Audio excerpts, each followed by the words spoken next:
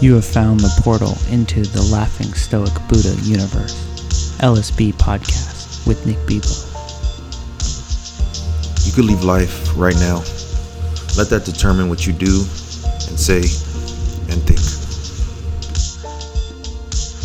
Acquire and arrive at is based on having never left. Yeah. Just chilled out because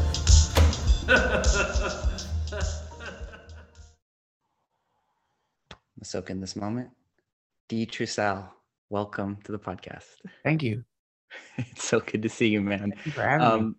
Yeah, thank you so much for making the time. Can we start with some ohms? Sure. Okay. You want to ohm? With ohm. I mean, it doesn't translate through Zoom all that well, but Right.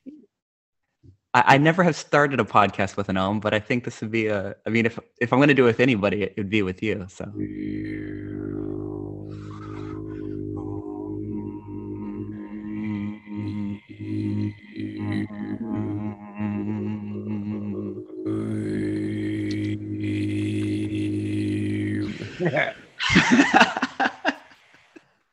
One more.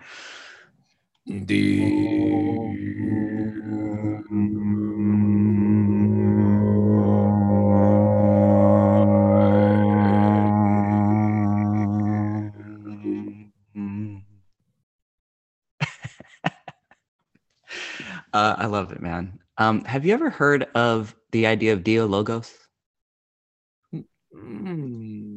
And Well, I'm not going to. I don't think I have. Okay, what is that?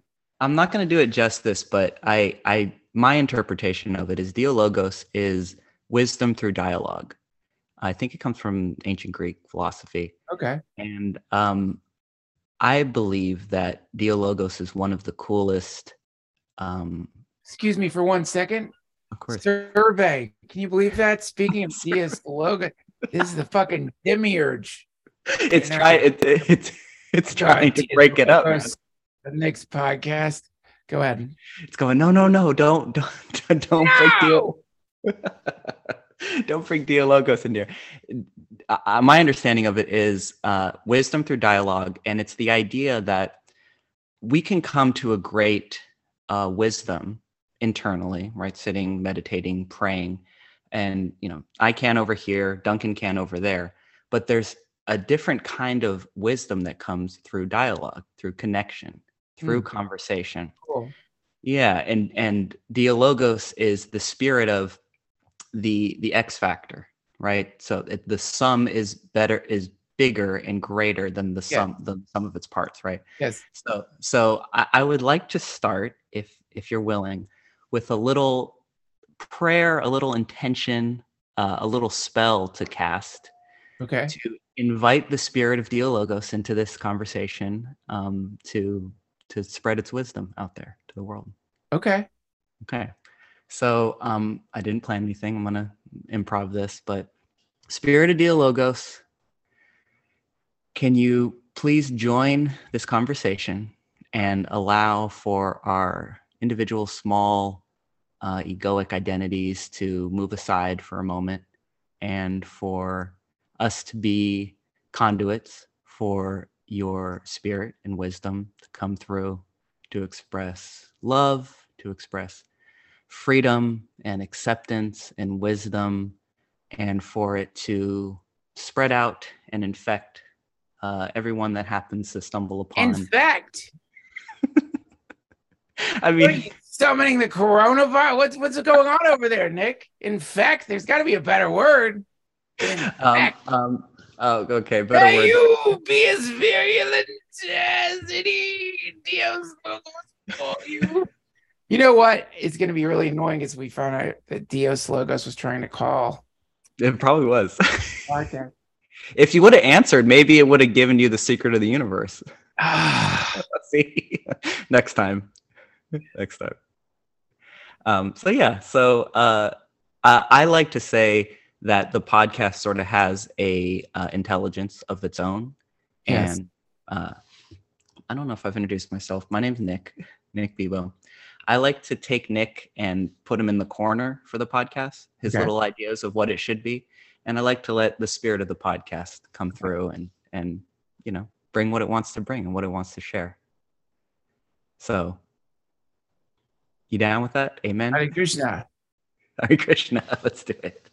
Okay, man. I'm gonna do. I don't want to do a lot of the talking. I want you to do a lot of the talking, but I do have to say, to set the stage here, I have been listening to you for 9 years. Thank you. Yes, thank you.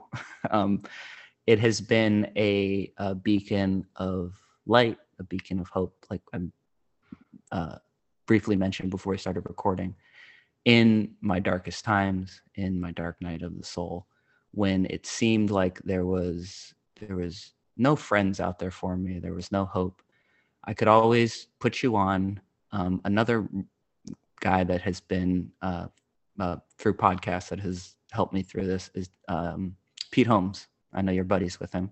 Sure. I love your guys' conversations. Thanks. And you too have, I mean, I've listened to plenty of people and people come in and out, but you two for really the last 9 years have been just my go-tos. And when I first started listening, I didn't really have any friends. I had people I knew, I grew up with some friends, but I remember hearing you talk with people and going, oh, that is what a friendship is.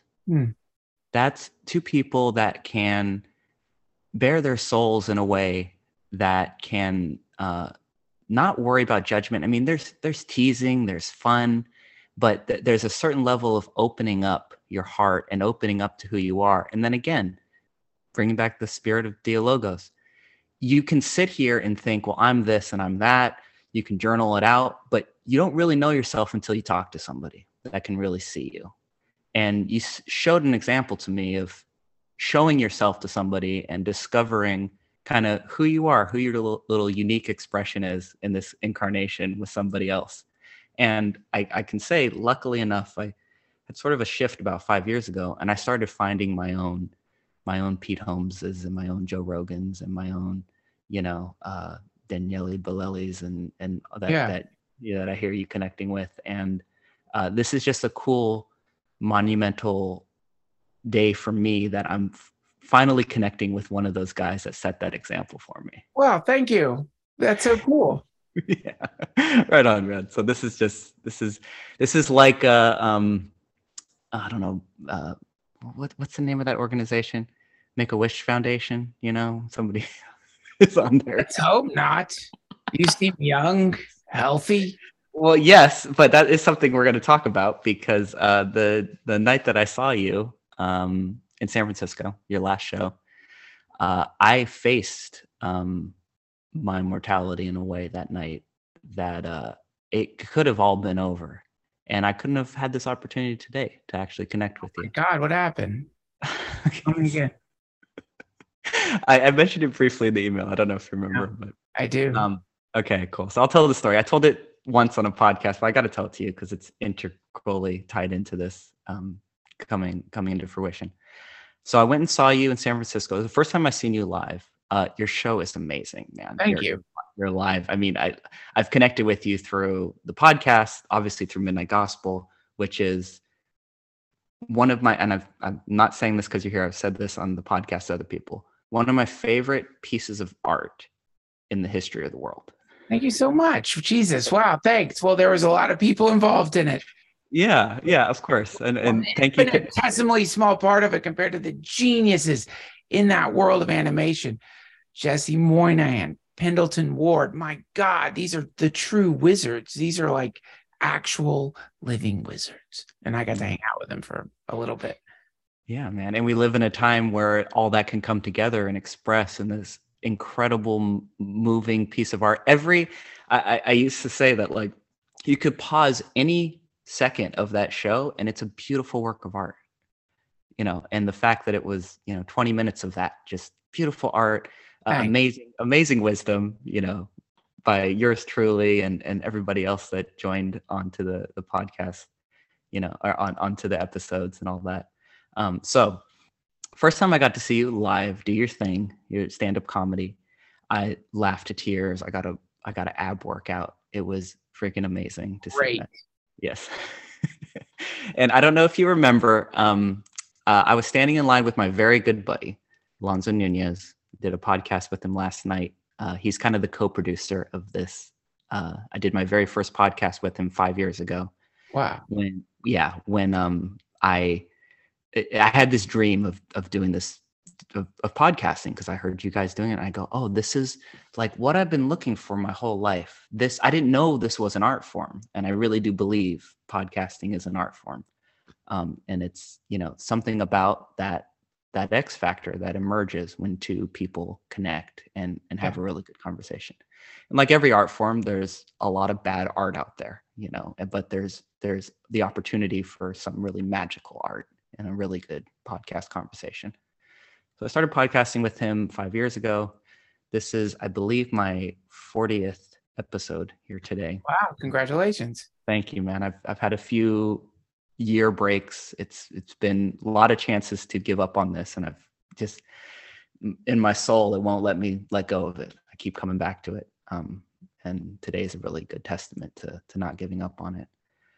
So I go with my good buddy. We go to see you, and we were standing in line, Cobb's Comedy in San Francisco. Before the show, somebody was yelling up at one of the windows, and I heard your voice. I heard that distinct Duncan Trussell, "Hey man" voice. And we finished the show. We had a few beers, 2 drink minimum, so we were 2 drinks in, and we go to leave afterwards, just pumped up. We just see Duncan Trussell live. It was amazing. You did your demonic Will Hobo. It was fucking amazing. We're crying in tears and laughing, and we're going outside, and we're going to get a burger. My buddy looks at me and he goes, "Dude, I'm going to get you to talk to Duncan Trussell." And I go, "Okay, like, sure, good luck." This is 1 week after my 33rd birthday. He said, "For your birthday present, man, I'm going to get you to talk to Duncan Trussell." And I'm kind of like, "Okay, sure. Okay, good luck." And he goes over because he's seen you talking to somebody out that window. So I'm 5'7.5", and I'm white. I can't jump. So there's no chance I'm going to reach that window. My buddy is 6 foot. He's pretty athletic. So he runs over there. He jumps up and taps the window. And we kind of sit and wait. And I remember.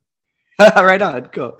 And I go, "Come on, man. Let's go get a burger. I appreciate it. It's a nice thought." And he goes, "No." He jumps. I think he hit it about 2 more times. And the window opens up. And there you are, Duncan Trussell, my hero.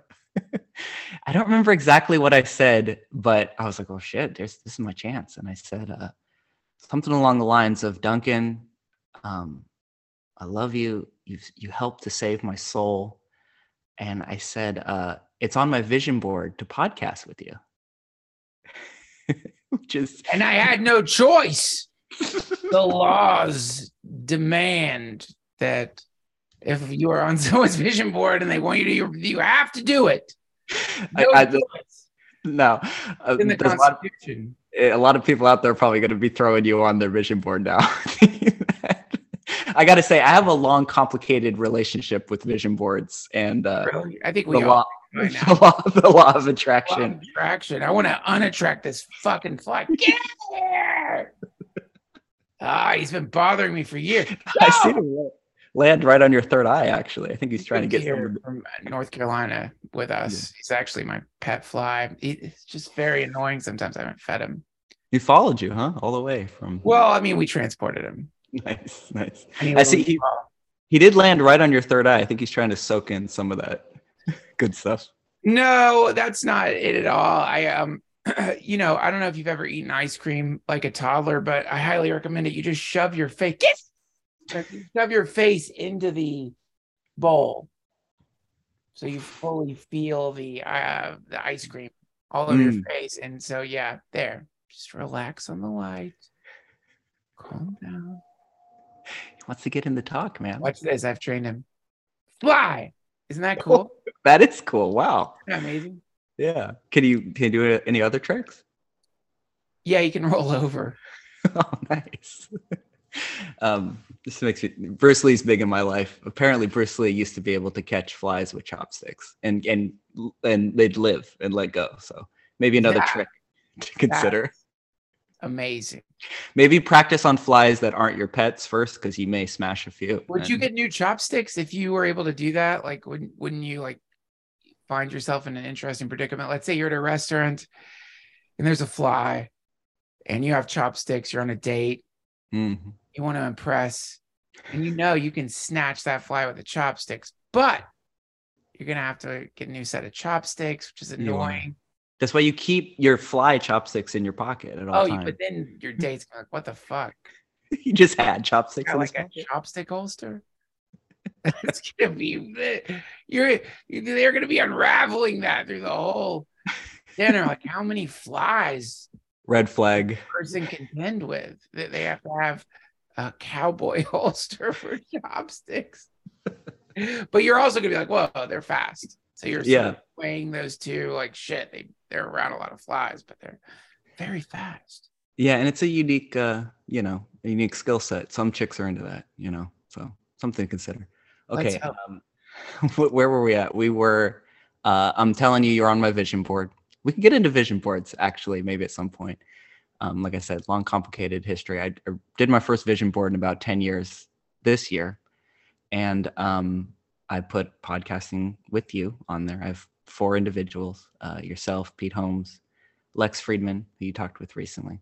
He's on the list too. And Joe Rogan, of course. See, what you could have done instead of saying Joe Rogan is if you could have been like Adolf Hitler. And then I'd be like, fuck, I'm never doing this again.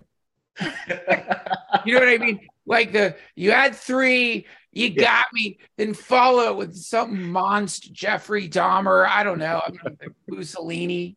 And it's like, oh my God, what was I thinking? Nazi. But that's cool. How you find. 1 down, 3 to go. Yes, sir. So I yelled out to you. You said, "Hey man, let's make it happen." And it's a little 30-minute conversation or so. So I walk away from there. We go to Sam's Burgers, a few blocks away, get some burgers, and I'm high as a kite. I just talked to Duncan Trussell. Maybe it's really gonna happen. We're sitting there. Is it gonna happen? Who knows? My buddy's going, send him an email and tell him to come have a burger with us. And I'm like, I'm sure he's pretty busy, right now. Yeah. So we finish up that night.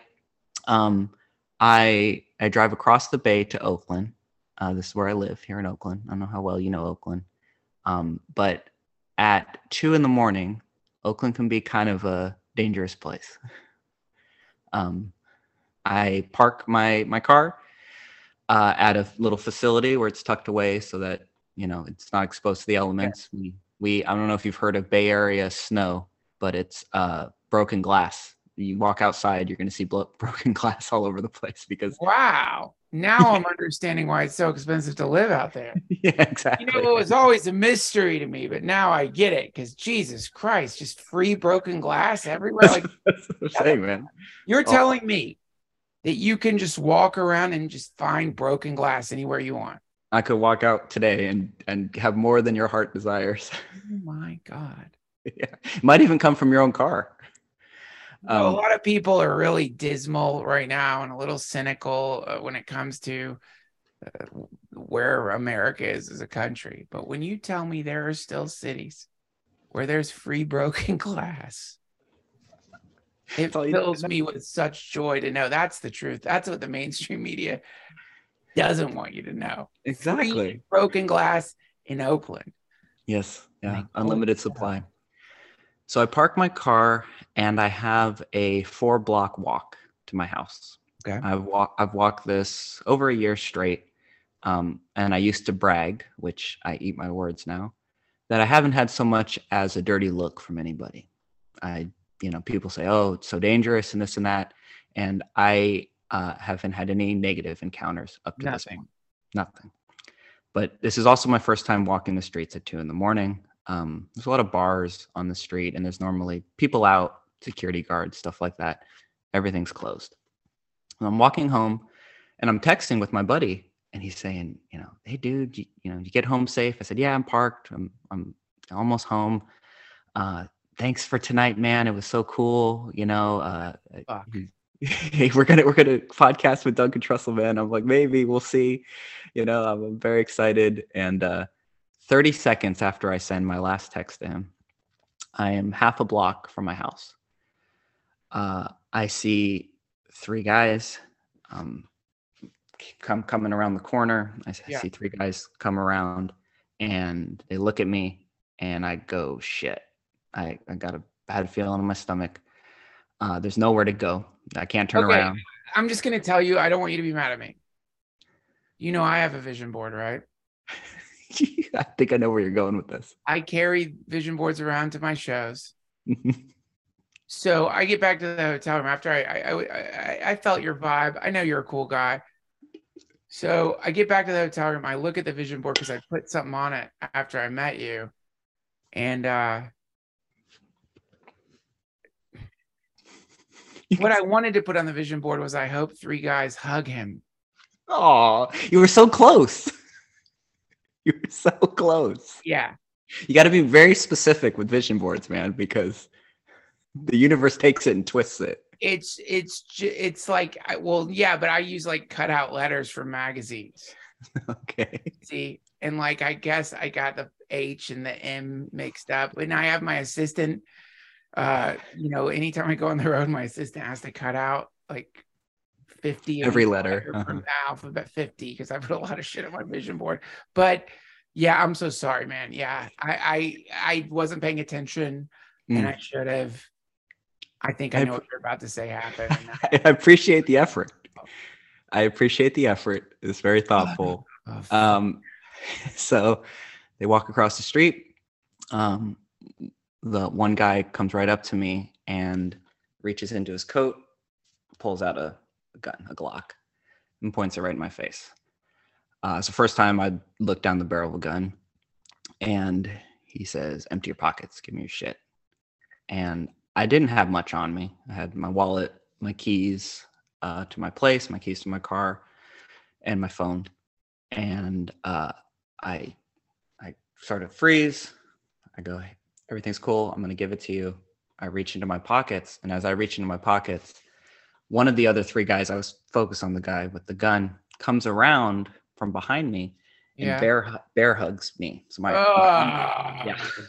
yeah. So I got the hug. I just realized. You said on your vision board for me to get a hug. I got a bear hug. This is why.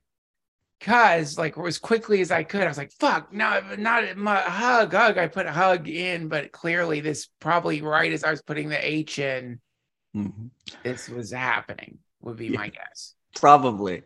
So you just got in there just in time. So I got my hug. Fucking bear hugs you from behind. Yes. And picks me up. As I mentioned, this is very scary. As I mentioned, I'm a small guy, so he picked me up pretty easy. And the guy with the gun reaches in my pocket, grabs all my stuff, all my pockets, and takes your keys. Takes my keys, takes my wallet. I mean, like, he's obviously an asshole. Yeah, well, it gets worse. Oh, no. Yeah. If they would have put me down after that, it'd have been a decent night, you know? Wouldn't have. Nobody's like, he put me down. Would have been a bad mugging. Yeah. But he put me down. He didn't keep carrying me around through Oakland like a lot of those muggers are doing these days. Just kicking and screaming. So he puts you down. He does not put me down yet. I'm still up in the air. And he takes everything out of my pockets. And the guy sees that I have a car key, a Honda car key. And he says, "Where's your car?" He takes the gun, and the handle of the gun hits me. Boom. My glasses go flying off. Unnecessary. Yeah, of course. This whole thing is kind of unnecessary, but yeah. Hits me, and my glasses go falling off. I get the buzz. I'm seeing stars. I hear the ears ringing. And I, sort of recenter myself. I'm still being held. And he says, "Where's your car?" And I said, it's a ways away from here. It's 4 blocks away. And he hits me again on the other side. Boom. So I'm kind of felt like getting crucified because I couldn't even put my hands up to cover my face, because he's holding my hands down, and I'm just eating the handle of the gun, right, left. I You're should have being started. pistol whipped. I'm getting pistol whipped. Yes, first time. Fuck. Yeah, First time. first time. Yeah. Never So, forget your first Oakland pistol whipping. no shit. Hoping it's the only one.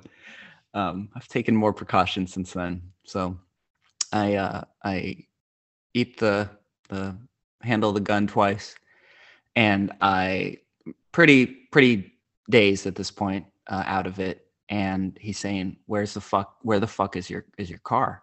And I'm trying to sort of calm myself and explain to him, it's 4 blocks away from here and it's locked away. And I said, you're not going to be able to get it.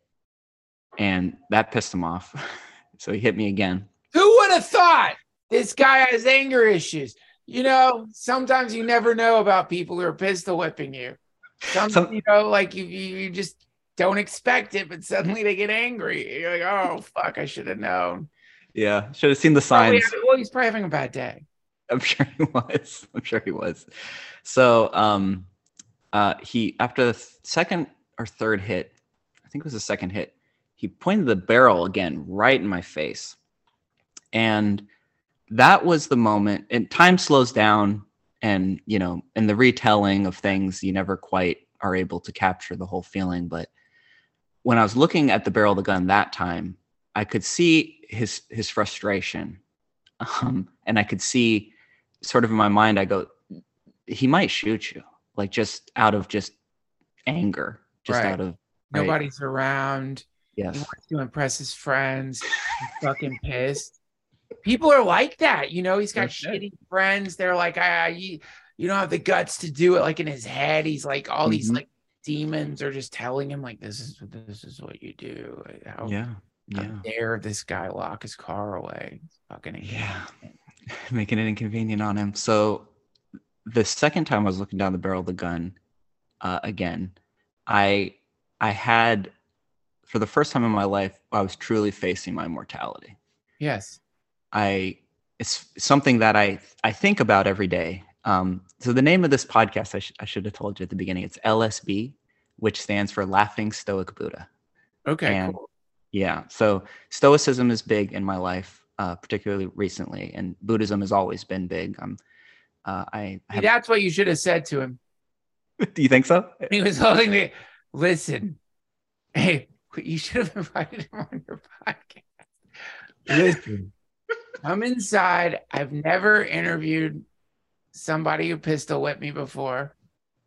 I would love to know how you ended up here. Yeah. Because I know how I got here, but how the fuck do you become so karmically fucked up? You are pistol whipping strangers for their cars in the land of glass. Crazy.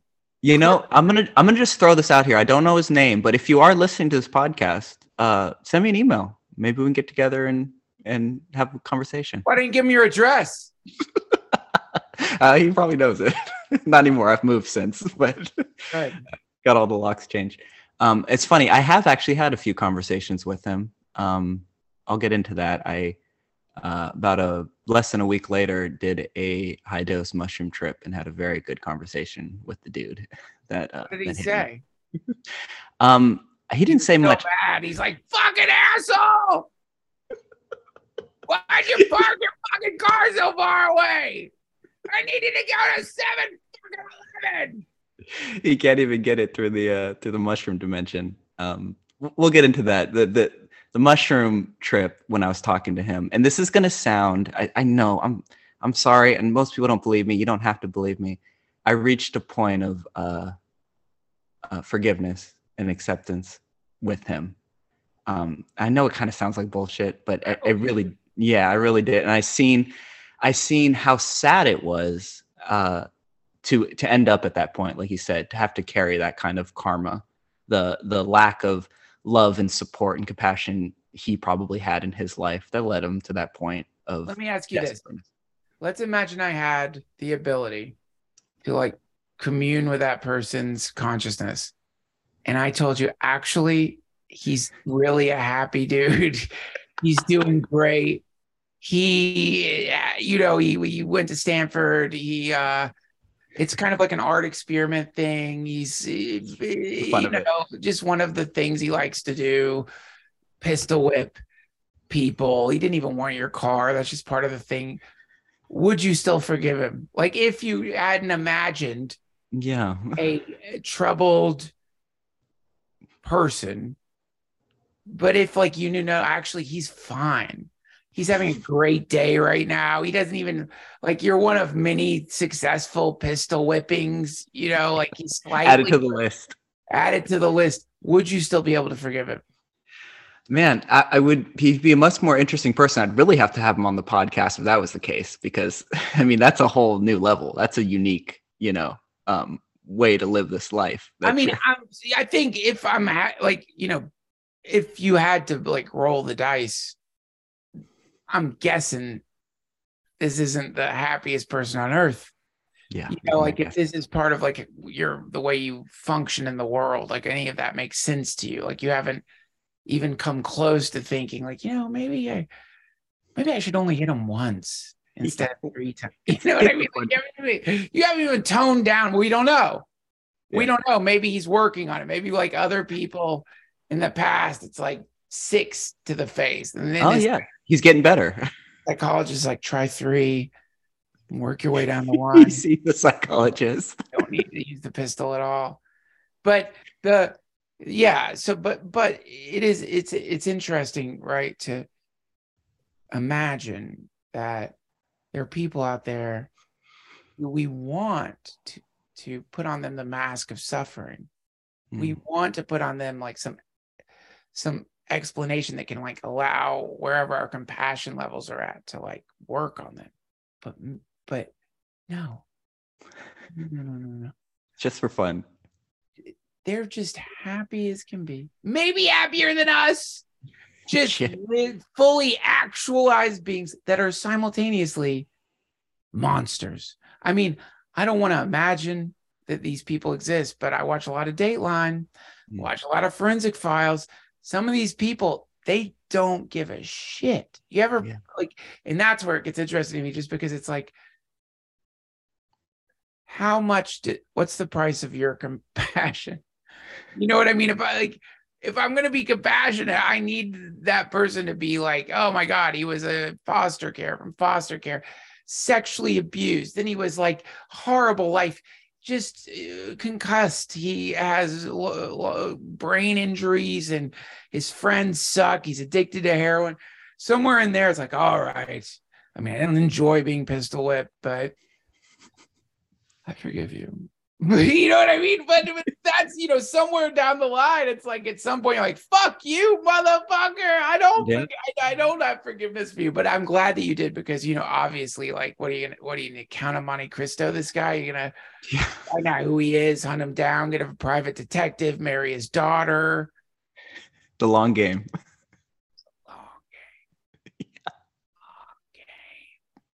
Yeah. Well, he's finally an old man on oxygen. That's the long game. You know what I mean? His grandkids playing in the other room. You go and you unplug that fucking oxygen and just whisper in his ear, "Where's your car? Where's your car?" He's like, "I don't remember anything." Who are you? No, yeah. Well, so yes, what's the option but to forgive? I mean, truly, it's like otherwise he's still pistol whipping you every fucking day. No shit, exactly. It's speaking of stoicism, it makes me think of Marcus Aurelius. He says, "The greatest revenge is to not be like them," and it does sound a little self-righteous or whatever, but to me, it's from a personal, subjective place. Are you going to continue to meet hatred with hatred? Are you going to continue to meet violence with violence? Gandhi. How can it work? Yeah, it can't. Like we're talking about a terrible situation, which is that if we subscribe to the idea, which I think is your idea, that anybody who's engaging in aggressive behavior, it's rooted in some suffering, some kind of fear, some kind of ignorance,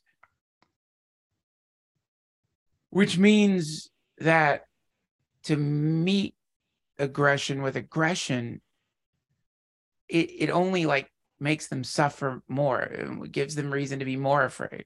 Exactly. Meaning that it would fuel, it's like pouring gas in the gas tank of their aggression vehicle. But it doesn't, I think Marcus Aurelius is, I mean, I get it. It's like, oh, you've got to alchemize that situation, right? I mean, I have a feeling you're not going to have a lot of trouble not becoming a mugger. Yeah, I don't think so. Yeah. I don't think you. I think most people who are mugged when they're like the next week aren't thinking to themselves, maybe that's a pretty cool job. That worked out all right for him. Oh, boss. Yeah. Get to be your own boss. Yes. I have to pay taxes. But yeah, the trick is to really, like, I guess if we're going to look at what Marcus Aurelius said, it's like, okay, fine. No shit, dumbass. I know you're not going to become a fucking mugger. Stop reading my incredible writing. It's not meant for idiots like you. Yeah. I think Marcus Aurelius would be like, no, but there's some kind of mugger living inside you. I mean, exactly. Not all muggings have pistol whippings involved. Some muggings are like you're mugging somebody for some kind of compliment. Yeah, their time, their attention. You're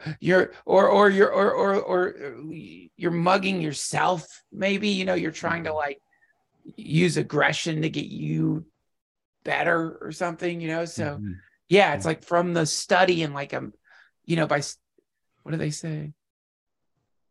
In small things, all things, by as above, so below, by like looking down the barrel of a gun and being in the focal point of all of that violence. You now understand why there's war. You now understand you have a deeper understanding of all the many terrible outcomes of people succumbing to their aggression. And so from that, you could use that to work on yourself, to refine Absolutely. yourself. And right away, I mean, that same night, and for sure since, I've said they gave me a great gift by going through this experience. I wouldn't have chose it ahead of time. I wouldn't choose it for anybody else that anyone in the world, anyone that I care about or love, but they gave me a great gift. And that moment of looking down the barrel of the gun, as I was saying, I meditate. I'm a little bit of a weirdo. I meditate on my mortality basically every day. It's funny. I have a podcast a few back where I was talking to Richard Lang. Have you ever heard of The Headless Way? No. Okay, we're going to have to get into that because I think you'll love it. I've wanted to talk to you about The Headless Way. It's top of my list for a very long time. So I was talking to Richard Lang, and I started bringing up how I meditate on my mortality. And he was kind of like, that's sort of strange. You're a little young to be doing that. And the reason I do it isn't from a morbid place. That's sort of the cliche most people go to. But I run everything through the filter of when I am on my deathbed, when I am looking down the barrel of the gun. I don't know when that's going to come. But when it does come, I want to live the kind of life where I feel okay in that moment, where I feel at peace, just as a North Star, as a guiding principle to live my life by, and this is in Buddhism, they talk about, all meditation, all work is practice for death. Life is about learning how to die a good death. And people go, that's so strange. Why are you going to live your whole life preparing for this one moment of death? But it's a good compass. It's a good North Star when you run things through that filter of when the time comes, are you going to be at peace? Oh, also though, I think like Richard Lang should not have asked you why, if you're young for that. I mean, I think that is Richard Lang needs to like look at just basic statistics out there. It's like everyone's got this deathbed fantasy that they're gonna make it to their lifespan. Like, come on. I mean, that's the funniest thing ever, because like how about the number of years you have, you keep them in an imaginary bank account, and Yeah. you imagine when you're young that you're like just loaded. You just Yeah, yeah. imagine More than you so can you spend. act like a fucking like a rich asshole if you think that you like With this your no time, different yes. with time. And, Mhm. and this, I think in Buddhism, the invitation to carry death on your shoulder, to continually remind yourself of your own impending uh, demise, even though it could come across as incredibly negative, is actually more is trying to get you to recognize how precious it is to be alive right now, not to Yes. like be all morbid and put on fucking black turtleneck and watch The Crow or something like that. But it's more along the lines of like, no one you, it's an old cliche, like when you hear it again and again, like people when they actually find out how many years they have in their temporal bank account, they transform. Some of them don't, but a lot of times there's a transformation that happens. They make amends, they get real, they stop with the bullshit. But what sucks about that is it's like generally that's a result of some disease, and they're sick, their bodies are failing, their minds are failing. That's the other thing, the deathbed fantasy. It's like, if you've ever been around dying people, you watch it in the movies, they look great. Yeah, they still got all their faculties. They're thinking great. They're speaking clearly.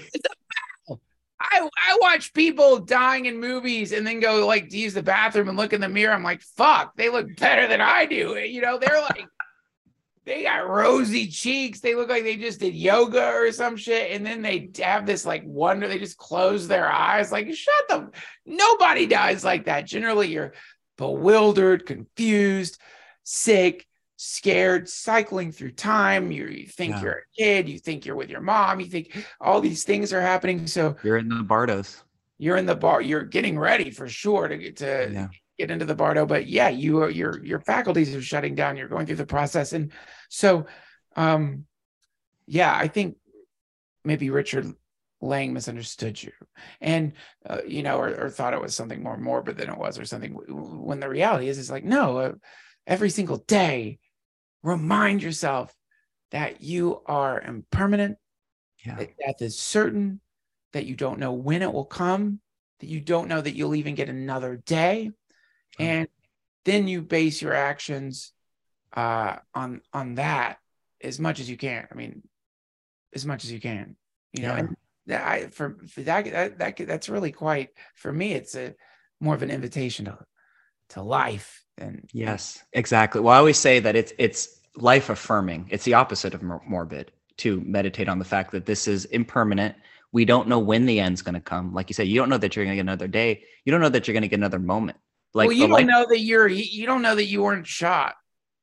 Yeah, exactly. It's true. This actually would make a lot more sense, because if I was, and then I'm in some sort of like astral in between plane, then I would end up podcasting with Duncan Trussell. Well, wait, where am I? Oh no! No, you just exist in my astral projection. No, you're in my astral projection, motherfucker. Where's your car? I'm still going through it right now. Yeah,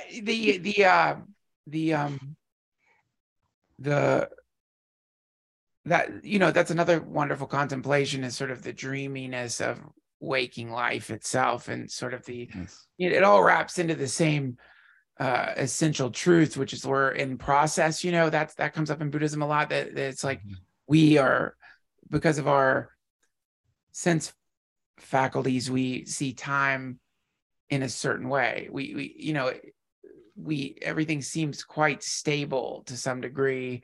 You don't see the erosion happening on your house or on your body, or so that's how you get old, is like suddenly you're looking in the mirror like, my God, look at those fucking wrinkles. You didn't see the wrinkles grow. Yeah. If you saw the wrinkles growing, then you might like stop fixating on this tiny little shit, because you realize, oh my God, I'm melting. And then that could potentially produce another way of living. Right. And The contemplation of death is a Yeah, and time. I love you talking about time, because that's one of the big um, changes in my perspective on life itself. Is we take time as a constant, as you were kind of saying. Like, we believe that time is this measurable thing. It's the same for everybody else. And I think through meditation, through psychedelics, through transcendent experiences, you start to go, oh, there is a quote place outside of time, and time is an ingredient within this dream, within the dreaming that we're Yeah. doing. Yeah, but it's just an ingredient. It's not a constant. It's a somewhat it's an undeniable reality for Duncan, for Nick, for these meat suits, right? To that time is going to have its effect. But I believe that where we truly exist is outside of time, and the dreaming that we're doing, this life, this experience, has that huge ingredient of time in it. And something about meditating on death. When I say meditate on death, I can meditate from the story perspective. Nick has this story of the last 33 years. Maybe he's got another 33 or 90 ahead of him, who knows? And you can see time sort of on that channel, on the channel of life. You think But what gods are just people when they were like about, sorry to cut you off, when they're about to reincarnate in whatever like weird new age restaurant, like, can you take it easy on the time, please? Can you just turn the time down? Just Maybe not, just don't, I don't like time in my incarnation. Can we like just yeah, real light on the time. cutting back on time, if you don't mind? It causes death. Can we reduce? It causes death. Humans are just people who like salt their fries too much. Put a lot of fucking time in that incarnation, please. I want to be subjected to the forces of time. Yeah. Yeah. Go Yeah, ahead. so- Sorry to So, cut you so off. there. No, it's all good. So there's time from since this is the laughing Stoic Buddha. There's time from the Stoic perspective of this life, of this story, that it's finite. I've been reading Seneca's on the shortness of life, and I've felt that ingredient in a new way, particularly on psychedelics, particularly in meditation, where I feel time as this force in this experience, in this reality. Right. Also, there is the timeless, and meditating on death from the timeless place. I'm sure you're familiar with Ramana Maharshi. Sure. Yeah. He's my go-to. He's my disembodied guru. I've heard you. I learned that term from you. You said Maharaji's your disembodied Yeah. guru, and I took that from you, and I try to give you credit whenever I can. Ramana, when I look at he's disembodied, obviously, but when I look at his pictures, he communicates stuff to me. I get downloads, and his whole deal was the self-inquiry, right? Who am I, or who?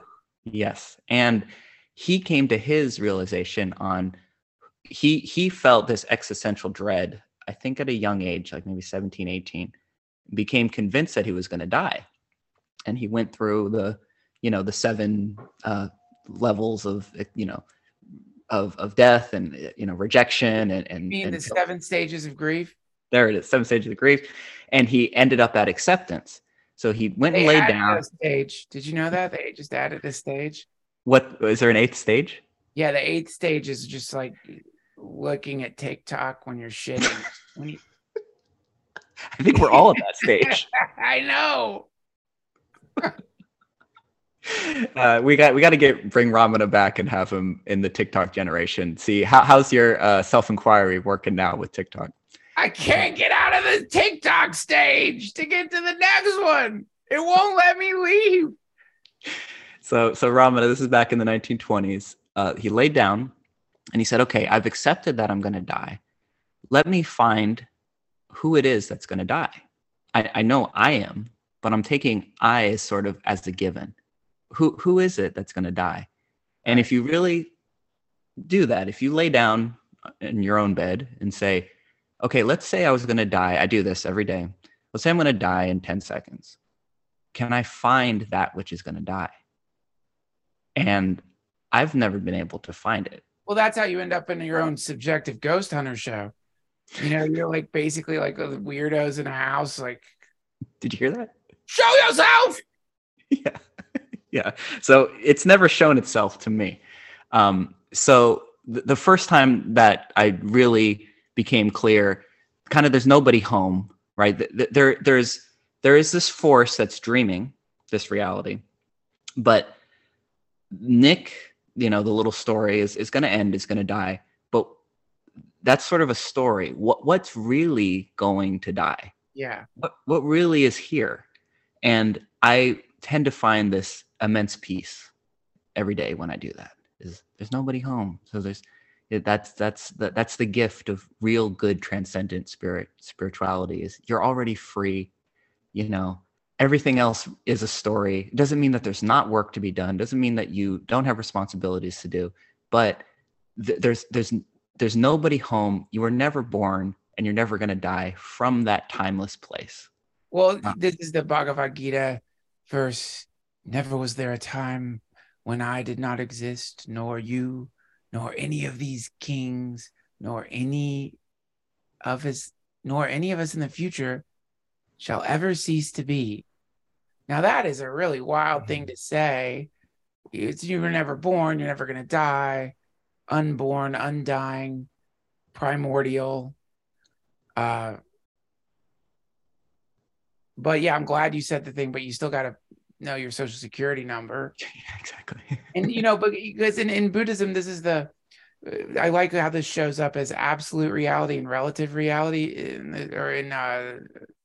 I've heard the term in Vaishnava Bhakti Yoga, and I mispronounce it. I'm so lazy. I won't even look up. How do you even pronounce it? I can't pronounce it either. Don't worry. It's Beta Tattva, which means simultaneous oneness and difference. Yeah. So, what seems to be going on here is these two ways of seeing the world. One of them, as you're describing, the transcendent vision, the non-attached, non-dual realization. The other one, and the most extreme version of that, you have eternalism, is what it's called, and the opposite of eternalism is nihilism. So we're right there in the middle, actually, between the nothingness and the everythingness. That's where we're hanging out, heaven and earth, we're joining heaven and earth, right? So this is for me, this is where I can get really out of balance, because for me, the transcendent is quite attractive. I mean, why wouldn't it be?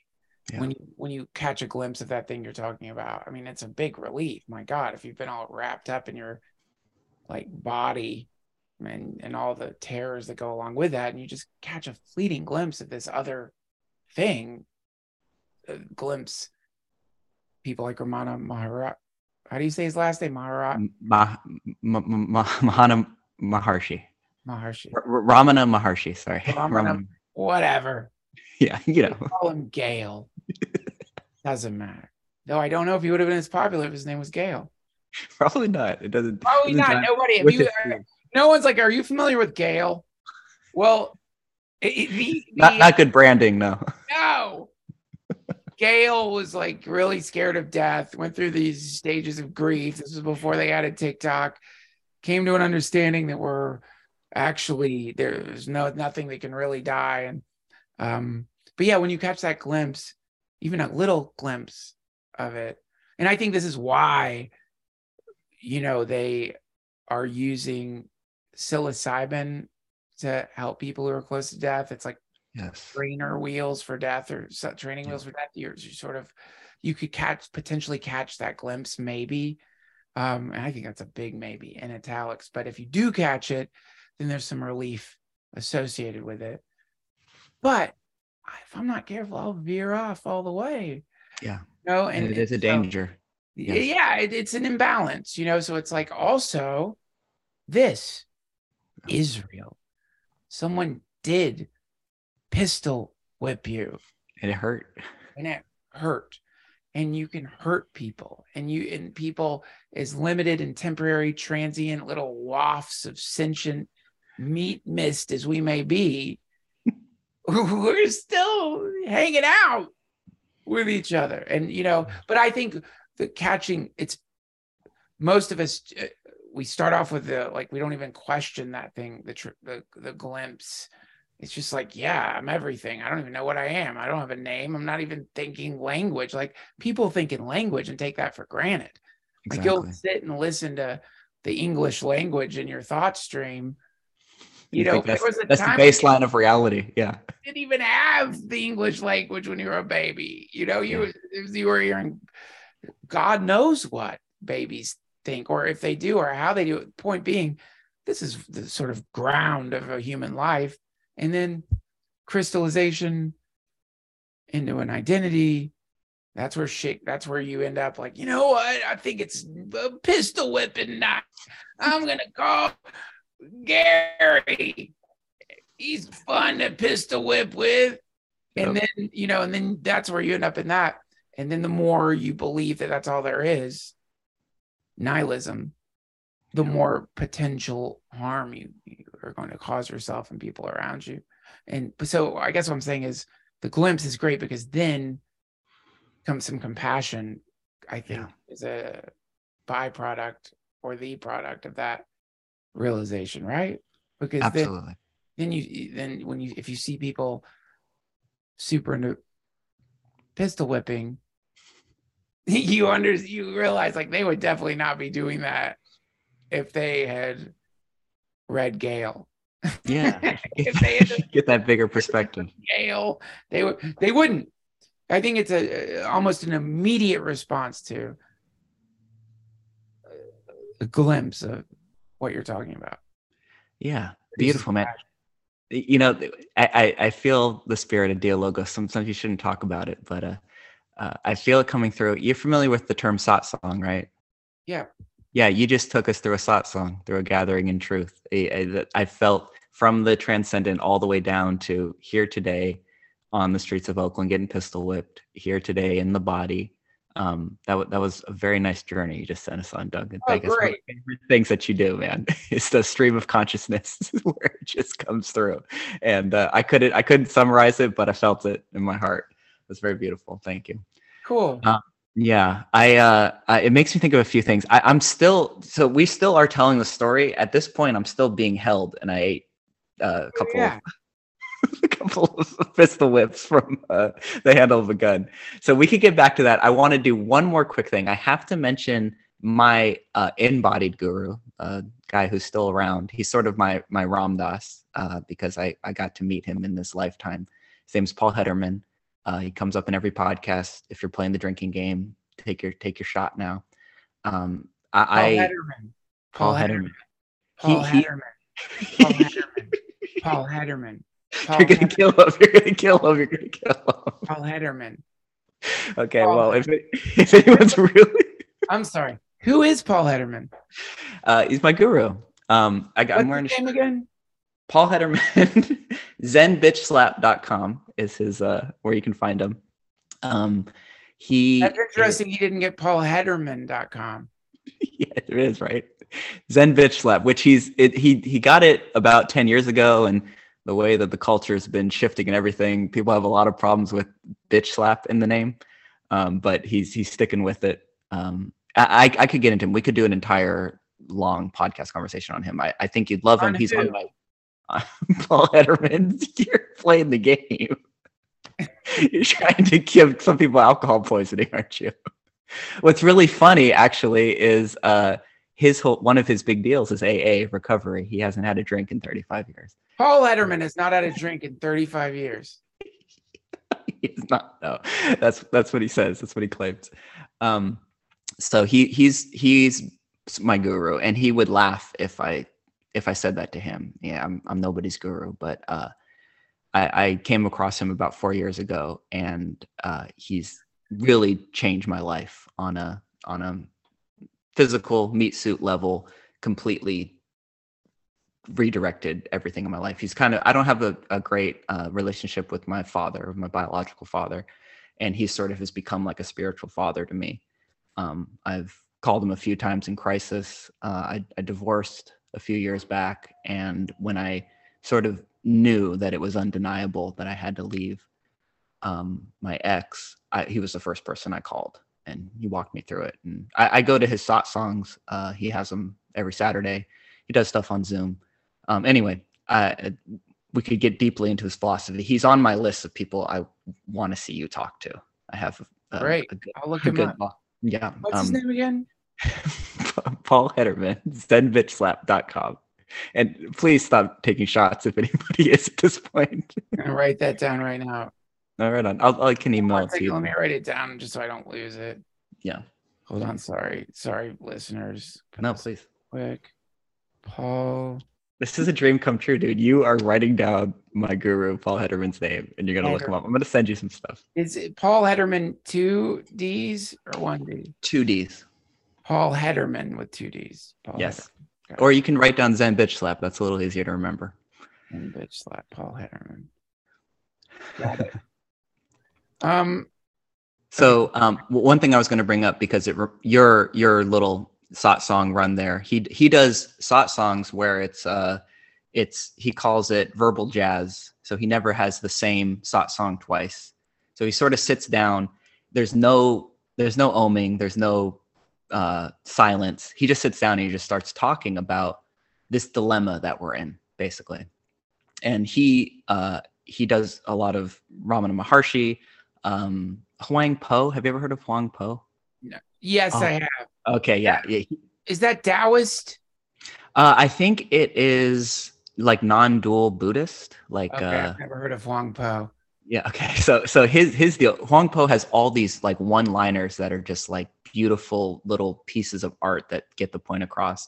He says, that I actually don't think this is him, but it's the spirit of you are what you're looking for. He says you can't use the Buddha to find the Buddha. We are the Buddha, and we're looking for the Buddha. Right? Wonder what Huang Po said when he lost his keys.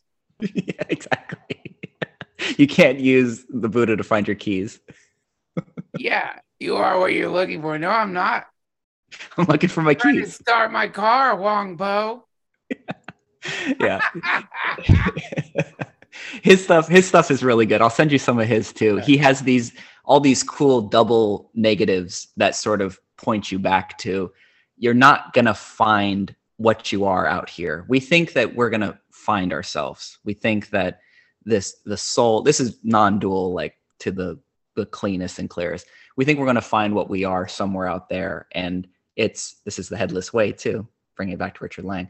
It's here. You can't see your eyes with your eyes.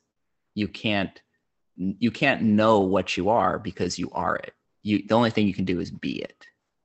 Right. And that's really fucking frustrating for a lot of people because they want to find it. They want to be special. They want to know. And you just can't know, but you can be it. And you are being it all the time. There's no way of getting around that. So the one Paul little idea I wanted to get across, because you inspired it during your rant, is he says, nothing has ever happened. And I really love that because it's so presenting. It brings me right back to this moment that we believe I got pistol whipped. And on one level I did. We believe we had tragedies in our lives. We had people that we lost. But from this moment, it is an ethereal appearance in our mind that's happening here and now. And he always says that things are happening. He always says at this level, from the timeless place, there's no verb, there's no nouns, there's only verbing. He says that another thing he'll say is, this is dreaming. This isn't even a dream. That's giving it too much credit, because to say that our experience is a dream makes it a noun, makes it a concrete thing. And the moment that you make it a concrete thing, it's already past. It's already gone. It's already missed. So the fundamental best way to explain in the English language is that this is verbing. This is dreaming. And we're dreaming. And there's nowhere to hang your hat. There's no concrete place to stand, because as soon as you go to stand there, it's already gone. And one of the things he'll say every now and then in a Sot song is, things are happening, but nothing ever happened. And the relief that helps me to feel when in that moment of like, nothing actually ever happened. And I'll ask myself in the same way of the death meditation, what if I were to die in 10 seconds, is I'll go, has anything happened? and I can never find anything that actually happened. I still feel the sore cheek, but from the pistol whip, but the sore cheek is happening now. And Right. that's another really cool place to sort of stand. Again, Yeah. it's not the ultimate, but it's a cool channel to turn to, of that what is happening always has been happening, always will be happening, and it's always now. This moment never started and never ended. There's one moment, and it's this moment. And it's inseparable from who we are and what we are and our nature. Yeah, it's really easy to like sort of imagine the opposite, but you have to imagine it. Yeah. Like, Yeah, exactly. You can't really like, you can't noun like you can't actually noun if noun means like freezing things up. Thank God. I mean, if you could, a lot of people are trying to, though. They're really interested in doing that. I mean, again, it's like if you get too caught up in materialism or this idea that nouns are possible, there is singularities, like multiple singularities, or there's I guess that's the wrong word for it. There's a way to sort of put things in a container, carry them around or whatever, and you think you're that container, and once the body container's gone, you're gone, but nothing's in the container. There is no container. Regardless, this is what leads to trying to extend the human lifespan. Yeah. People they dream that maybe they could put their consciousness into silicone. They want to like put it into chips so that they, you know what I mean? And Yeah. I think that I disagree with, or maybe misunderstand what your teacher's saying, is that there is a bit of optimism, I think, in what he's saying, in the sense that within it is this idea of ultimate freedom is now. Yeah. I just think humans are so good at fucking shit up. Yeah, and we've got a long history of it.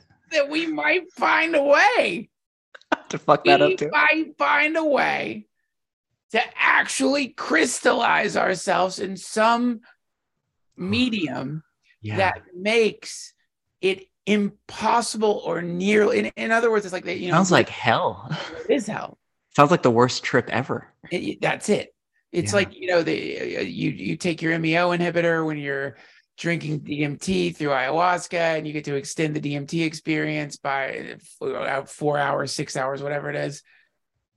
This is the identical thing these people want to do with the human experience. They want the trip to last longer. They're like people who like generally are realizing they're coming down. That's called getting old. And they're like, I don't want to come down, man. I want to re-up. Give me another hit. Yes, but they don't want, and you do get another hit, I think, but first you have to come down. It's like any other great psychedelic, you got to take a break, or it won't work anymore. But they're like, no, I don't want to take a break. Let's take more ecstasy, which, by the way, is the worst thing you can do for your brain, is to like halfway through the MDMA trip, take more MDMA. Don't do that. That's God, how please you're don't. really gonna wreck yourself. But this is what these motherfuckers want to do with their lives. And they've got all this incredible technology trying to find a way to do that. That's the goal. Like, because it's like, if you're the richest person on earth, it's like, it has to be terrifying to if you're attached to all that wealth, to like, there's no way around the fact that once you're gone, it's like, that shit's gone. It's ethereal. It's gonna spread out into antique stores and auctions and end up in like people's houses that you'll never meet. And you want to keep all that stuff around you as long as you can, and you around you as long as you can. So I don't know, I think I love the optimism. I love the optimism, and he's probably right. I mean, hopefully we can't hack this shit, but I don't know, man. We've split the atom. We're pretty good at like meddling with physics, with the laws of physics, yes. Yeah, so they might. Don't you ever think to yourself, well, it's like that already happened. That's what we're in. For sure, absolutely. A time warp, like they figured it out, and then it just put us in a time warp. Like repeating our lives over and over and over again. But to me, that doesn't solve the problem of the fact that it still is verbing. We're just in a time warp or in some sort of a cycle that there still is nowhere to stand. It still is a perpetual sort of metaphysical, spiritual current, but there still is, let's say at base reality, Duncan is, hooked up to some virtual reality or getting, in Venus, some sort of cosmic psychedelic put into Black holes. Black holes, right? It's up with black holes and some dark cluster of the Milky Way. But regardless, consciousness is still verbing. It's yeah, still, right. Yeah. It's like, yeah, okay, yeah, I get it. It's like, look, the whole goddamn thing, like you there's nouns in a book, but those nouns are meaningless until awareness comes into contact with the nouns and turns them into something. It's a relationship. The awareness is a verb. There's just no way around it. You're not going to crystallize, like no matter what, you're not getting away from that what you're talking about, the awareness situation, the consciousness, the transcendent consciousness. I gotcha. Yeah, we won't fuck that up. We probably will. If we do, it does sound like hell. Find a way to launch a missile into it or into time itself. Into consciousness. Into consciousness. I think we can break this shit. Yeah, maybe. Fucking break it. I think that we can do it. Here's the thing. First, we have to quantify it. I mean, it can't just be the writings of Gale. It can't just be the writings of Paul Hederman. Don't take a shot. It can't just be that. It's got to be quantified. Someone's going to quantify it. They're going to come up with a name for it. Some new state of matter. They're going to come up with a way to weigh it. They're going to come up with a way to like visualize it. And then they're going to come up with a way to sell it. That'll be the next phase. A way to like sell consciousness or to like, you give you more better consciousness or flavor consciousness. They're going to do it, man. They're going to do it. Now, I might be dumb or an optimist, but I think I think we are consciousness. And I'm using that word. I don't think there's any separating from it because you'd be using consciousness. I used to think we couldn't fly, baby. It's true. They're going to do. I'm not saying this is a good thing. I'm just saying once, like the good news is that like the stuff we're talking about is the stuff a lot of the people who work at weapons manufacturing companies tune out. Like they don't want to hear about your consciousness. Yeah. So we can't make any money off it. Yeah. We can't use it for power to control people. Yes. Eventually they'll figure out a way just to suck all the consciousness up, put it in a little like steel ball, bury it in a desert somewhere, just get rid of that shit. Then we'll just be these like just non-aware, dying, meaty things, just fully are like whatever our identities are, we're trying to project into time. We'll be solid nouns. We'll be unmovable nouns with no relationship to anything else. Noun player characters. Noun player characters. Is that an original Duncan? Yes. It's just in this moment. Yes. All right, I'll write it down. Noun player characters. Just nouns. And that's that. If there's any way that we are able to really, like you said, fuck this up and really like it's the demiurge, like its logical conclusion, I think you just found it. That is it. Yeah. In my day, we were verbs. Remember back when we were verbs, man? Fucked it up for everybody. We used to be fucking verbs. Now we're nouns. God damn it. Hey, enjoy it while you can, guys. You're still a verb. You're still verbing, I should say. See, they're going to take your verbs away. They're going to. If the Republicans get in control, there'll be no more verbing. Okay, this is really good. The Court has overturned consciousness. Damn it. They got us. Fuck you. Damn it. Okay. So I told you I had a lot to talk with you about, and I haven't even finished my story. We're almost at an hour. So all right. Okay. Let's hear the conclusion of the story. We'll finish. Literally left everyone hanging. You're in the arms. I'm hoping this gets romantic. It would be nice to say. I mean, so the good news is I'm here. So obviously, I mean, it seems on this level of reality, I'm here. So if you're listening to it on this level of reality, you know that I do survive this. So I ate the handle of a gun a few times, and you froze right at the climax. Can you hear me?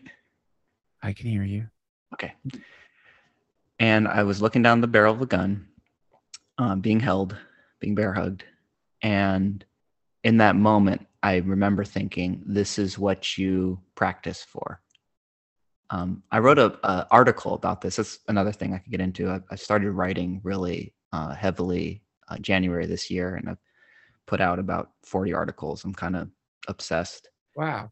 Yeah, it's been very rewarding. I could get behind the story of that. It's called the Laughing Stoic Buddha newsletter. You guys can check it out on Substack.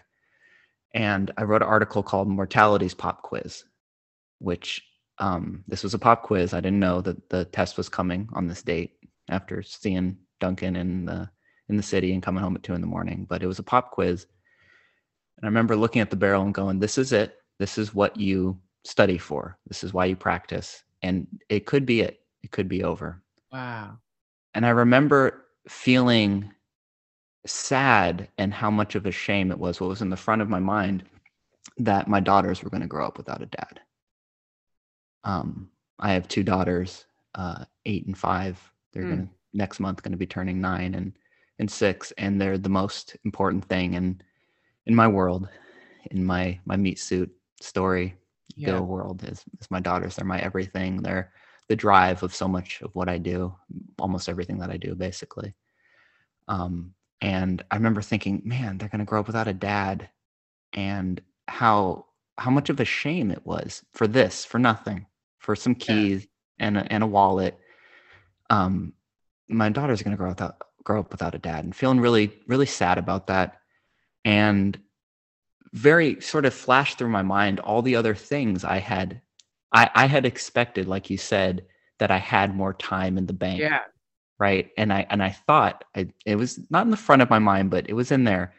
I want a podcast with Duncan Trussell. I want a podcast with Pete. I swear to God, I just seen you that night. It was in the front of my mind, obviously. Right. I want a podcast with Pete Holmes. I want to talk. I have this list. I have a never ending list. There's like 50 people on there that I want to talk to, because I love this art form and I want to connect with people and I want to participate in the Dio Logos of our culture and where all this is going. And but you thought of your daughters first. Of course. and they were a huge piece of. How's that supposed to make me feel? Sorry, man. Just kidding. Yeah, sorry. you just turn off that's it. I'm out of here. I'm not even as important as your daughters. Storm off. Yeah. And it's interesting, actually, speaking about writing.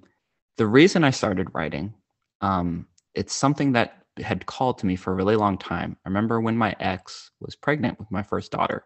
So she's about to be 9. So this was 9 years ago, right around the time I first found you.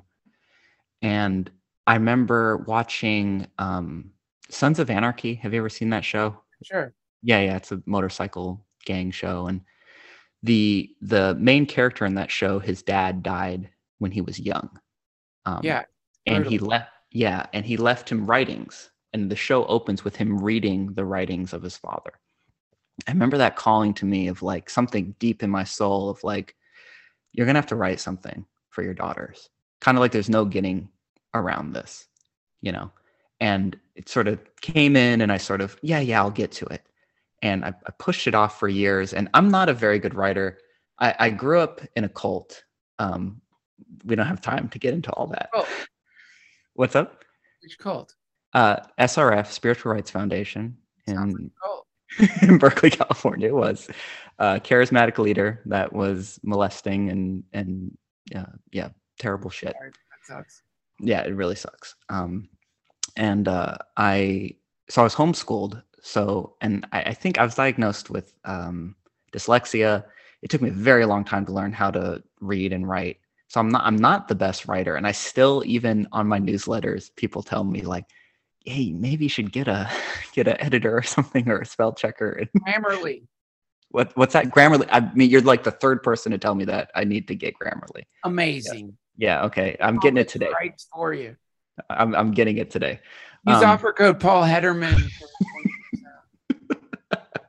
20% added to your.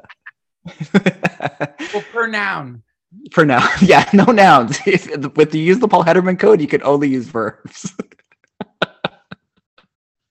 Very good. So this is something that's been calling to me, and I took a good amount of years off of psychedelics, and a few years back, about 4 years ago, I started doing mushrooms again. Mushrooms have always been my best teacher, and when I would do it, it would tell me, you need to start writing. There's no fucking getting around this. And this is something that I'm not the kind of person that I get an idea and I start doing it right away. I tend to, like, something comes in, I say, yeah, I'll get to it. And then if it's still sticking around years and years later, I'm like, okay, no, it's stuck. Listen, nobody's a good writer, but Yeah. there's a lot of good revisers out there. There's a lot of good people that you can evolve what you write. No one's a good writer. Beautiful, What was man. it? Very What was nice. it? Hemingway said the first draft of everything is shit. Everything is shit. Yep. Exactly. It's like everyone writes, but you know, it's a natural thing, because it's like when you're reading a book, you're not thinking that you're like reading something that's gone through not just like multiple revisions, but multiple editors, like so Yeah. many different people have, like, by the time it gets to your eyes, it's gone through so many like different evolutionary processes. Yeah. So Yeah. you can't be a good, I don't think I'm convinced that no one is a good writer. I agree. And a bad writer is actually a bad reviser. It's just somebody who didn't want to go through the hell of, number one, realizing you're a shitty writer, which is just the truth. And because you have to be. And number two, like, realizing you got to fix that. You got to fix that now. Yeah. Yeah. You know, it's And- like turning your vomit into a painting. You know, Yeah. it's like you have to. It's so yeah. I've never heard of. I know a lot of people who will like write some shit down, and then like post it, and like most people are like, that sucks. Yeah. Like, it doesn't suck because they're a bad writer. It just sucks because it's like you needed to work with it a little bit more, you know? Yeah, and writing's particularly difficult for people because we compare our first drafts to, like you said, other people's third, fourth, other eyes have been on it. It's been revised and all that. So we open up a book and we read and we go, well, that's how my first draft should sound. And we're just setting ourselves up for like a terrible experience. Yeah. If only, God, can you imagine? I mean, that's an infuriating thing about Jack Kerouac's On the Road story is it's like he wrote the whole thing in like 2 nights on speed or something. Yeah. There's a few geniuses out there. Yeah. Yeah. Yeah. I mean, maybe that's possible, but you can win Powerball too. Probably easier to win Powerball Than to be a Jack Kerouac. Yeah. get out on the road and wonderful manic speed days. Yeah, it's as I've been doing it more, I've been very dedicated for the last almost year. I realize that I get even less out of the more I write. So when I first started, if I wrote 1,000 words, I'd get like 800 words out of it. I'd trim a few. Not bad. Not bad. Well, actually bad because I was putting bad products out there. Now when I write 1,000 words, I get like 300 words out of it. Yeah, By my final, yeah. That's And a bad fucking ratio, isn't it? Yeah, and that's just Bad ratio. that's the grueling of They ask you for that word count when you get like a job. It's like multiply that by a lot of words. exactly to get good words out. Listen, wrap up the story, man. I want to hear. I'm so sorry. I'm like sending us off on these fucking tangents. Bear hug. Bear hug. You've Barrel the gun. You're experiencing your life Yes. flashing before your eyes, realizing all these things that you might not be able to do. Yeah. And one of the things that gave me peace was the reason that I write is everything's for my daughters. I post it for the world to see and to read and to interact with. And I've had a lot of good feedback that it's helped people. People have told me it's changed their lives. It's beautiful. It's unimaginable, when I started this process. But it's all for them. And in that moment, I was looking in the barrel of the gun. I thought, your daughters can find your writing. and they're going to have a piece of you, like Wow. you're saying. Yeah. And like you're saying, we want to hold on to material and this and that, and it's all going to end up in antique stores and such. That's what I wanted to pass along in this incarnation, if anything, was the best wisdom and the best guidance that I can get. Bruce Lee's big in my life too, and his daughter found his writings in both published and private, and kind of lived her life based on that, Sharon Lee. And that actually all the work I put in to write is something that gave me peace in that pain of the fact that I wasn't going to be there with them. And I remember feeling at peace. Like the lights could go out. I could hear kind of the shot of the gun, and lights could go out for Nick, and it's okay. So I heard one of the guys say, "Oh shit, the cops." And I seen the lights of a cop car. And the guy that was holding me threw me against a chain link fence. Unnecessary. Unnecessary. Well, here's the most unnecessary. This really gets me on that level of unnecessariness. One of my shoes fell off. And even though they were running from the cops, the guy picked up my shoe and threw it over the fence so I couldn't get it. So I had one shoe. It's like some old Oakland mugger trick. That sounds like some shit they pass around in mugger bars. Don't forget to throw the shoe over the fence. It's not a real mugging if you didn't throw the shoe. The broken glass everywhere. They'll cut their feet if they try to chase you. Don't do the shoe throw. Did you throw the shoe? You did. Oh, good work. Good work, Lenny. So how many shoes were behind that fence? Did you look to see if that was like their spot? I wasn't looking. Just the one that I know was mine. You know what? Not to get like too detailed about it, but I don't know how powerful a Glock is.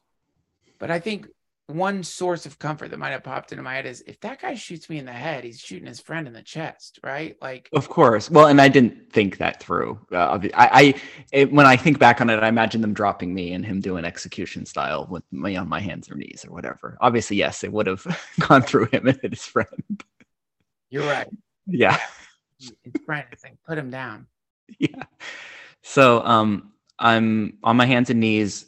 I saw blood dripping down onto the sidewalk. I luckily, thank God, these glasses here fell off, untouched, unscratched, unbroken. There you go. Looked around. I found my little gift from the universe. Found my glasses, put them on, and I was messed up. This is pretty cool, actually. This is in the article I wrote. I reached down into my pockets to see because I wanted to find my keys to try to get into my house. Keys weren't there, but they left one thing in my pocket. Now, this is too poetic to believe. I carry around this coin here. If you can see it, it says momentum. No momentum. way. Swear to God. So this is from Ryan Holiday, who is another big mentor in my life. I'm part of a program. I talk with him regularly. I've read all of his books many times. He's a writer on Stoicism. As I bought this from him from his website, and it says on the back here, you could leave life right now. So memento mori is Latin for remember that you will die. Cool. And I reached in my pocket, I found this, and I actually laughed. Yeah. In the middle of all that, blood dripping down my nose, in the streets of Oakland with no keys, no car, I'm still in the elements. It saved your life, man. Let's think about it. If you had not maintained calm, if you had not done your practice, and you'd freaked the fuck out, as many would have. Yeah. It might have been what pushed that guy over the edge. It's very true. It's a good story to tell. And you might have passed a big test. That might be something, if we are looping, that might be the fork in the road for you there, which is like if you, in infinite other iterations of that event, you freak out, you try to fight back, you try to like whatever. And he uses lethal force. And then you start over and again and again and again. But this time you did it.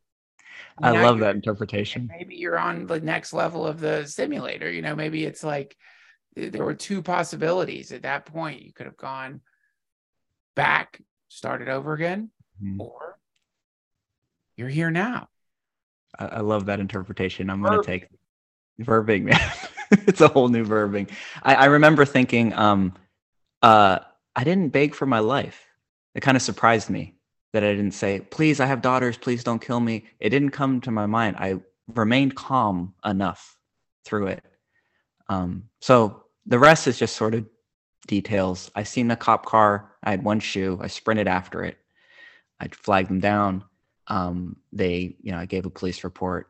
I tried calling a few people. I only had a few numbers memorized. Nobody picked up, and he ended up driving me to a friend's house. And I walked with my one shoe into my friend's house. I knocked on his door, afraid that he would think that I was, we're still in Oakland.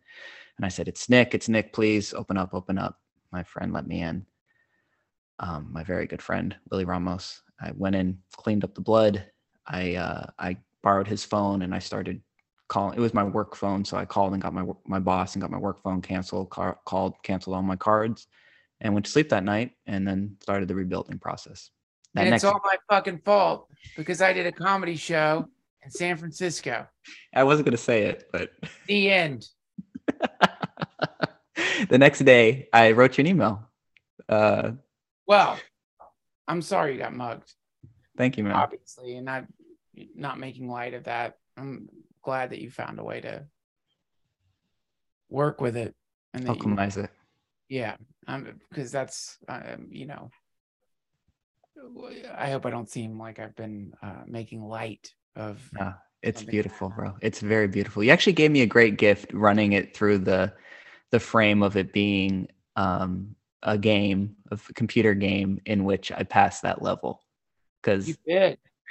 It is, and I've found that there is in the sense of humor of the universe, the cosmic giggle, that it does have kind of like a dad. It does dad jokes. I agree. That's cheesy. The coin in the pocket, like you put that in this. You put that in Too the obvious. script. Yeah, it's not going to get past the writer's room. Like people are like, nah. No. That's what I'm saying. That's what I'm saying. Look at the coin. That's too. And he laughs. Come on, we really going to do that? It's kind of hacky. Like, yeah. Part of whatever's verbing this thing that we're in, it has that kind of sense of humor. And any synchronicities that I've noticed that are epic, they always have within them that flavor of like silliness. Yeah. It isn't what you would call sophisticated. It's just like silly and cheesy, like, silly. Yeah. Yeah. And that's how I, anytime something like that happens, I always make a mental note because it's like, I do think, okay, that was like a sign. That's a token. That's a sign that you have achieved. You might never know what, but that you have achieved something or pushed through something or evolved in some way that you get a little like, it's like when the slot machine dings. Yeah. Keep putting those fucking quarters in. Yeah. But I don't mean to end on a slot machine reference with an incredible story, but I guess I did. And speaking of kids, I got to go be with mom. It's been a joy chatting with you. You gave me a lot to think about. It's very right on, man. We'll do part 2, and then we can talk more about Paul Hederman. We can talk about Paul. I have so many questions for you, man. I've listened to you for many years. I want to hear your backstory on Ram Dass. I never heard how you met him. And so I would love to do a part 2 where we get into your story. I'll tell you that story. It's a fun story. I can't wait. I'll have Nicole set it up in a few months. Very nice to meet you. Hare Krishna. Haribo. God bless you. Bless you. I'm glad you're happy and healthy and have found a safer place to live. Thank you for making my dreams come true, Duncan. My pleasure. My pleasure. Thank you so much for watching or listening all the way to the end. If you enjoyed this conversation, please hit the like button. If you want to hear more conversations like this in the future, hit the subscribe button and you will be notified when my next podcast comes out. But what I would really like for you to do is to check out my Substack, where I write 2 articles a week, one on Monday and one on Friday. You can subscribe to that newsletter. Every Monday, we send out a Stoic-leaning article, and every Friday, a Buddhist-leaning article to continue this Laughing Stoic Buddha project. Thank you guys again so much for your time and for your attention, and I will see you on the next one.